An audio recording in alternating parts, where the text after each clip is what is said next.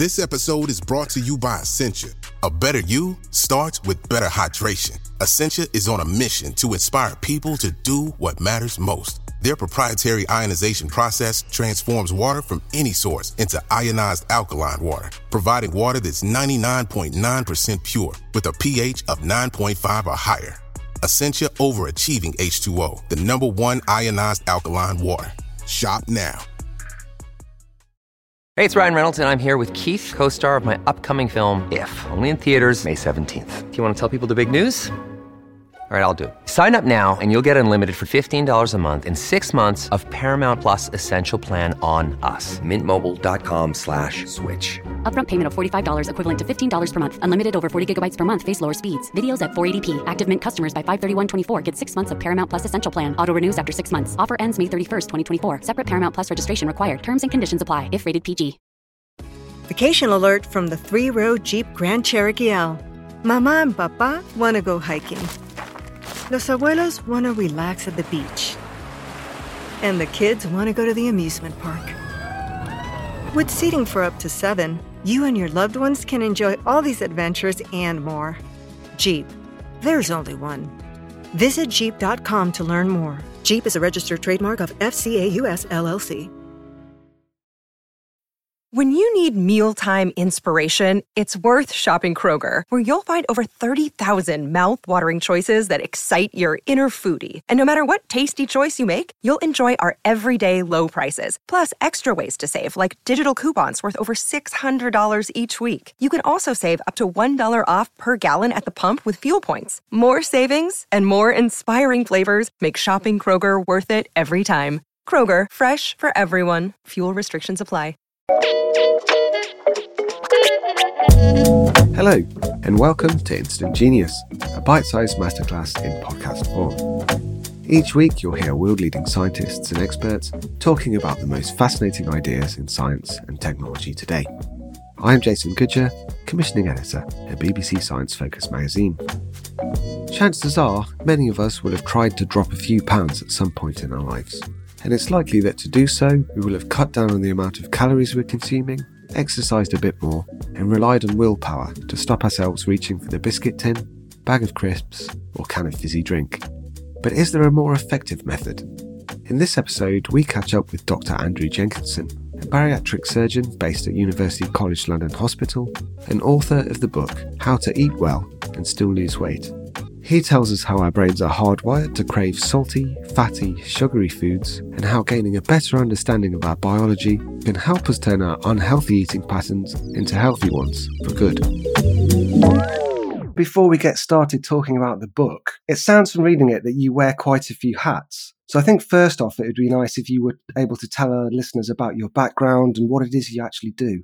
So my sort of main hat, Jason, is I'm a surgeon. I specialize in surgery for the stomach, gallbladder, hernias, and acid reflux. But quite a lot of my work is for weight loss. So it's called bariatric surgery. So I do operations that either bypass or remove quite a lot of the stomach to help people reset their weight. And actually the surgery, it's really, really helpful for people. It's life-changing. They'll lose 40, 50 kilograms and basically have a new life. And these people have usually been dieting for decades on end and they just can't do it with supposed willpower and whatever. The reason that the book was inspired was actually because I got into this area of surgery and I was seeing so many patients and thinking, why would you want me to remove your stomach? Why can't you just go to the gym and go on a diet like all the nutritionists tell you? But it's not that easy. And when you look into it, and we'll come into this sort of a little bit later, it's not about the calories, it's about what the food does to you as a drug, which we will come on to. So that's my sort of main job. And then I got into obviously writing and being an author. I also do a little bit of work abroad in the UAE now and again, medical legal. Yeah, so quite a few jobs. Try and keep it interested and varied. So you mentioned there the bariatric surgery. And I think in the UK at the moment, and as it is in most parts of the world, most people are talking about the overwhelming number of people that are overweight or obese. So how big a problem is that? I think it's a massive problem in the Western world that's going to probably contribute to bankrupting the healthcare systems. So we've got in America, a third of people are morbidly obese. That's obese to a level that's affecting their health. In Europe, it tends to be around about a quarter. massive proportions of these people have type 2 diabetes, blood pressure, sleep apnea, joint problems. There's increased risk of cancer with obesity. So these things all cost a lot of money. For the first time ever, we're seeing life expectancy decrease because of obesity. And we've got new treatments on board, so the injection treatment. But these treatments are massively expensive if you roll them out to millions and millions and millions of people, and those people then just become dependent on them. So obesity is a massive economic and health problem that needs to be addressed. But the first thing it needs to be is understood, which is where sort of my first book, Why We Eat Too Much, and then this follow-up book, How to Eat and Still Lose Weight, come in. Obesity is not caused because there suddenly is a lot of tasty, high-calorie food available to a population. It comes about because that food acts in a way that is similar to a drug, which blocks our normal weight regulation pathways. And these weight regulation pathways can be seen, wild animals have very similar pathways. We don't suddenly see, for instance, a pride of lions becoming morbidly obese and fat and not being able to move around because suddenly there's too many antelope to eat. It doesn't happen. So in the wild, we can see populations of different animals do not suddenly become obese and unwell. So it's something in the food that causes this. And the book highlights these sort of drug-like interactions between food and our bodies, and actually also our minds. So moving on from that, in the book you mention the huge influence of hormones on somebody's body weight. And in particular, you say leptin is the master controller of our weight. So first off, what is leptin and how does that work? So leptin is a hormone that a lot of doctors and medical students are not that familiar with. They may remember years ago having an hour lecture on it, but actually it's, profoundly important to this healthcare crisis and economic crisis that we're running into now. Leptin is a hormone that works in the wild to regulate wild animals' weights and should work in humans in the same way. It's a hormone that comes from our fat cells, and the fatter we get, the more leptin we get. The level of leptin acts like a signal to our weight control center in our brain, a little area called the hypothalamus, which is in actual ultimate control of where our weight is. It affects our appetite and our metabolism. When we eat particular types of food, that food can sometimes have the effect of blocking the leptin signal. So it blocks our normal weight loss signal. Particularly, we all know that sugar and refined carbohydrates, so processed foods, cause obesity, but we sort of think it's because they've got too many calories and they're too tasty. It's not. It's because they put up our level of insulin, and insulin blocks leptin. Once you lose control of leptin, your brain can no longer gauge how fat or thin you are. The analogy in the book is it's a little bit like when you're riding in your car up the motorway and you see that the fuel gauge is on empty, so you sort of panic and want to pull in and go to the petrol station. But when you fill up, you realize the tank's already full. The problem is the petrol gauge meter is broken, and this is what happens in leptin resistance. So you are clearly overweight, visibly overweight, but your brain can't see that.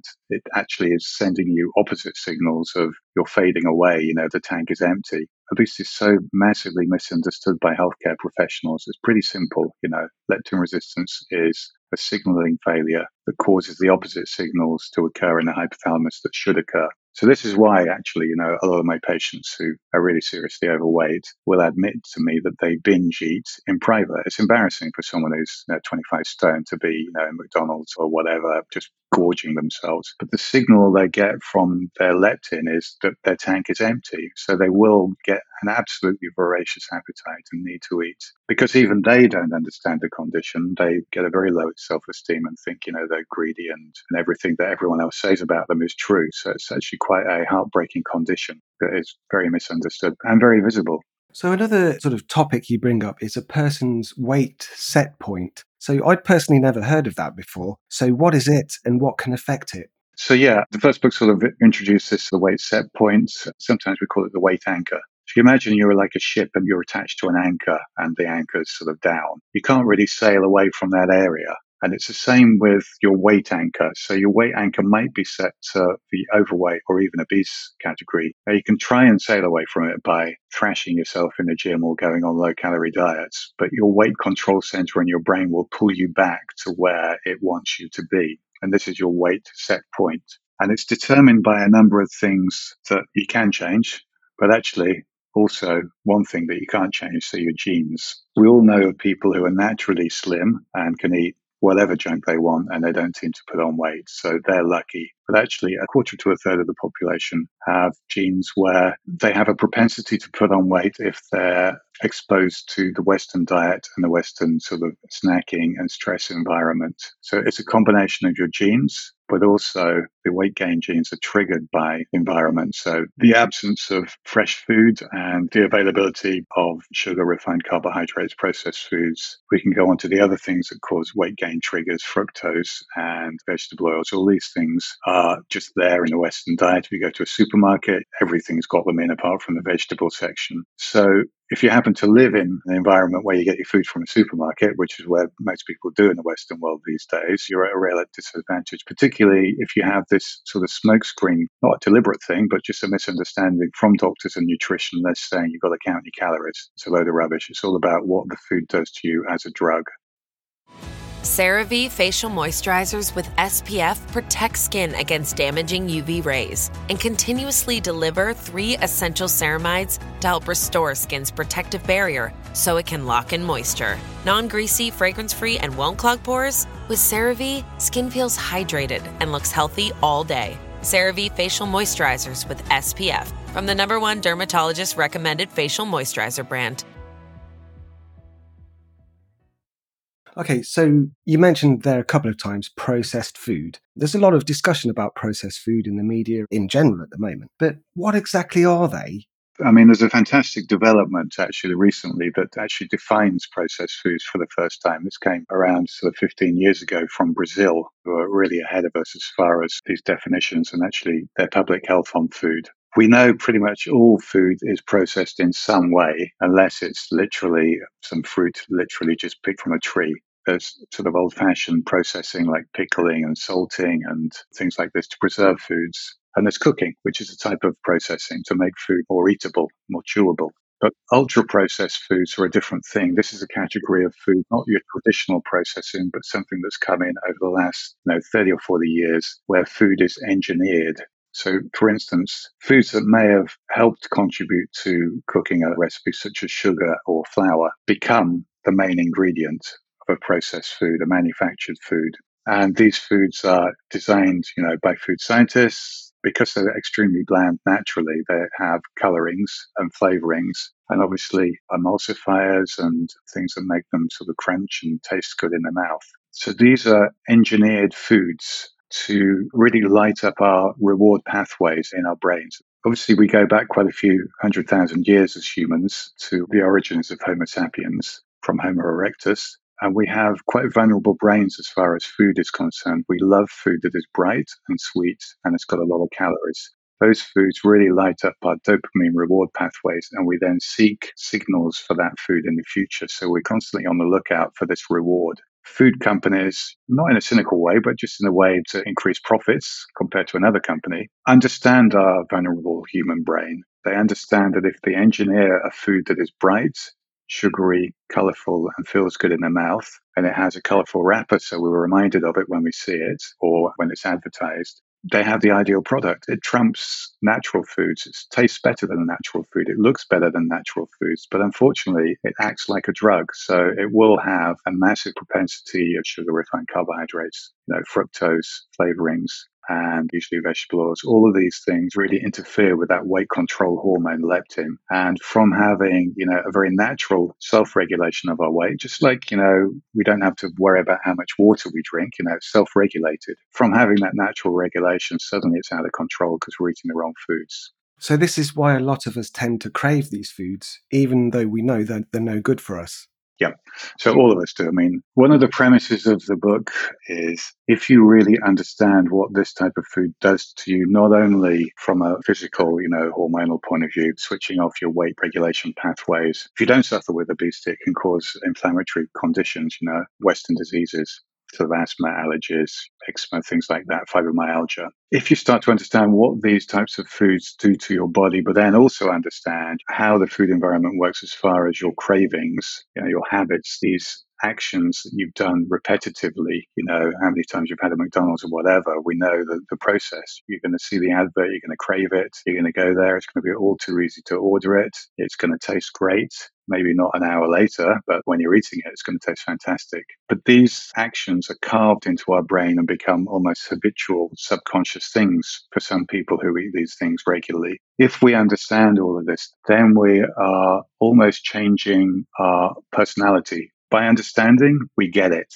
It's then much easier to change towards healthier foods without using willpower. It's like, no, I understand it. I get it. I don't want to eat that anymore. It's not, I'm using willpower, I'm going to give up McDonald's. It's a totally new way of thinking and trying to change your habits and the type of foods that you eat in order to, over the long term, improve your health. Not just for weight loss, but also for these inflammatory diseases. And that's the sort of premise of the book. Understand what food does to you, what processed food does to you in a bad way, what healthy foods do to you in a really good way, phytochemicals, antioxidants, these things that fight inflammatory disease, make you live longer. All of these things, once you get it, you'll start to crave that type of food. You won't be craving a McDonald's anymore. And the back of the book has got some really sort of tasty, it's called Global Kitchen, so like some recipes from around the world, which some of them will substitute things like rice for buckwheat. They tend to have really great omega-3 to 6 profiles. We haven't sort of discussed that yet, but that's something that is like an antidote to vegetable oils and inflammation. So you've mentioned a couple of times here calories and the misconception that surrounds them when it comes to this sort of thing. So first off, what are we actually talking about when we talk about a calorie, and what's their role in this in the wider picture? But we need calories to live. So a calorie is a unit of energy. It's stored in plants. Plants store carbohydrates and energy in the cellular matrix. And whether it's processed food that's been derived from plants originally, or whether it's fresh plant food or animals that have eaten the plant, they contain these carbon bonds that, when broken, release energy. And we use that energy to live, to heat our bodies, heartbeat, move around. The interesting thing is that 70% of the energy that we use as humans is even before we move. So this is called our basal metabolism. And it basically just runs our immune system, as I said before, heating, breathing, heart rate. The thing that's slightly misunderstood by people who are totally focused on calories is the body can get rid of calories very easily. It can switch up our basal metabolism by 600 or 700 kilocalories per day. This is the same as a 10K run or a large 3-course meal, or it can switch it down. It's almost like we have this metabolism that's like an inner dimmer switch that can be turned up bright or it can be turned down. If we go on a low-calorie diet, we easily, within a couple of weeks, adapt to low calories by switching our metabolism down. Suddenly, weight loss stops. Most of us actually overeat when you look at the amount of calories that we consume. And we should be putting on a hell of a lot more weight than we are. But actually, our bodies are trying to fight that by increasing our metabolisms, which is actually why we have a bit of a Western epidemic of high blood pressure and things like that. It's a way of the body increasing our basal metabolism by increasing our heart rates and blood pressure, just expending more energy via this thing called the sympathetic nervous system. The crux of it is, Jason, that calories obviously we need from food to survive, but we can't really manipulate them to manipulate our weight down or up. Our brains are in control and it will just say, okay, we've got low calorie diet coming, or we're in a famine situation, we're just going to turn down that dimmer switch and not burn as much off. And then obviously you get these other hormones that make you really want to go and eat and seek high calorie foods when you're on a diet. So another thing that people will often say, I think you touched on it earlier, if you do want to lose weight, you have to do two things. You have to eat fewer calories and move more. So what role does exercise have to play in all of this? If you can afford to go to the gym for an hour and a half, 6 days a week, and do very vigorous activity during that time. So we're talking about expending maybe 1,000 calories a day on exercise. This is like things that you can't do unless you're an athlete, because you're probably going to get injured anyway if you do that much activity. That can have an effect in the long term on your weight. But most people, the recommendation of half an hour, 3 or 4 times a week isn't going to have any significant effect on your weight, maybe 2 kilograms in a whole year. Just like, as I said before, our metabolism will become more efficient if we go on a diet and calorie restrict. It also becomes more efficient if we use a lot of energy up in the gym. If we go to the gym and do a half hour or 40-minute run and we expend 400 kilocalories, for instance, one, we're going to get actually quite hungry and probably, unless we have an iron will, consume those 400 calories. And if we don't, if we do have the iron will, actually, we're just going to burn 400 less when we sleep. So the body's in control, the metabolism's in control. The way of trumping it is to do both calorie restriction and vigorous activity, double whammy. Our metabolisms can't readjust more than about 600 or 700 kilocalories per day. So if you manipulate it to over 1,000, you will start to lose weight. It's extremely difficult, though. You're going to be absolutely shattered and hungry. So it's often said that most attempts to lose weight by dieting fail. And this is something that we've sort of touched on there. What's your opinion on that? It's not about dieting. It's about diet. Okay. If you understand what various different foods do to your body as a drug, as it were, and you avoid those foods, you will lose weight. If you avoid sugar and highly refined carbohydrates, if you avoid fructose, which is a separate area of weight gain, and if you avoid vegetable oils, which again have detrimental effects on insulin, if you switch from those types of food, which tend to be processed food, towards less processed foods, home prepared foods, you don't have to be hungry. You don't have to be irritable. You do have to use some time shopping and cooking, which actually, once you get into it, is quite meditative and should improve stress levels. If you just change your lifestyle away from fast foods and processed foods and convenience foods towards a more old-fashioned way of eating, without any effort, your weight set point, your weight anchor will shift downwards and you'll lose a decent amount of weight, much more weight than if you went to the gym regularly. So we've covered an awful lot there, but as a sort of summing up question, say somebody's listening and they want to lose a bit of weight. Other than buying your book, how should they make a start? I think once you understand how habits form, good habits and bad habits, it's just understanding, what triggers sometimes the start of a bad habit. Maybe other people are like this. Maybe they eat mindlessly a little bit in the evening over whatever is on Netflix or Prime.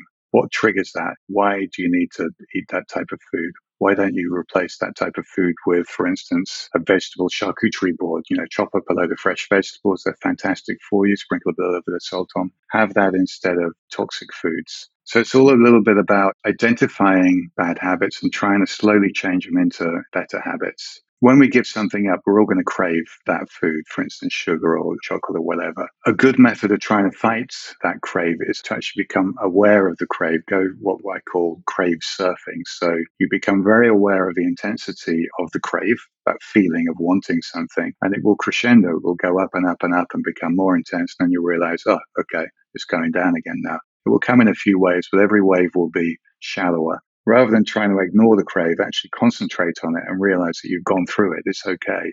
And the third thing you can do is a lot of people eat because they're stressed. Processed and sugary foods are like a drug to us. It's the same as a cigarette or a glass of wine, it gives us a good feeling. If you can somehow control your sort of internal stresses without resorting to drugs, including food, you're much more likely to succeed in getting along a path towards much healthier foods. And there's a de-stress toolkit there in the book, various different things. There's some really, really interesting breathing techniques. We know they work. It's explained how they work. They really do work. You can control how you feel via breathing. Different types of meditation. There's a particular one, which is actually, you don't have to try and relax or anything. You just become very aware of your surroundings and don't do anything else. And things like visualization. Once practiced, you may find one or two of them are really helpful for you. They really can help you just relax. And then you don't have to resort to drugs in the form of processed foods.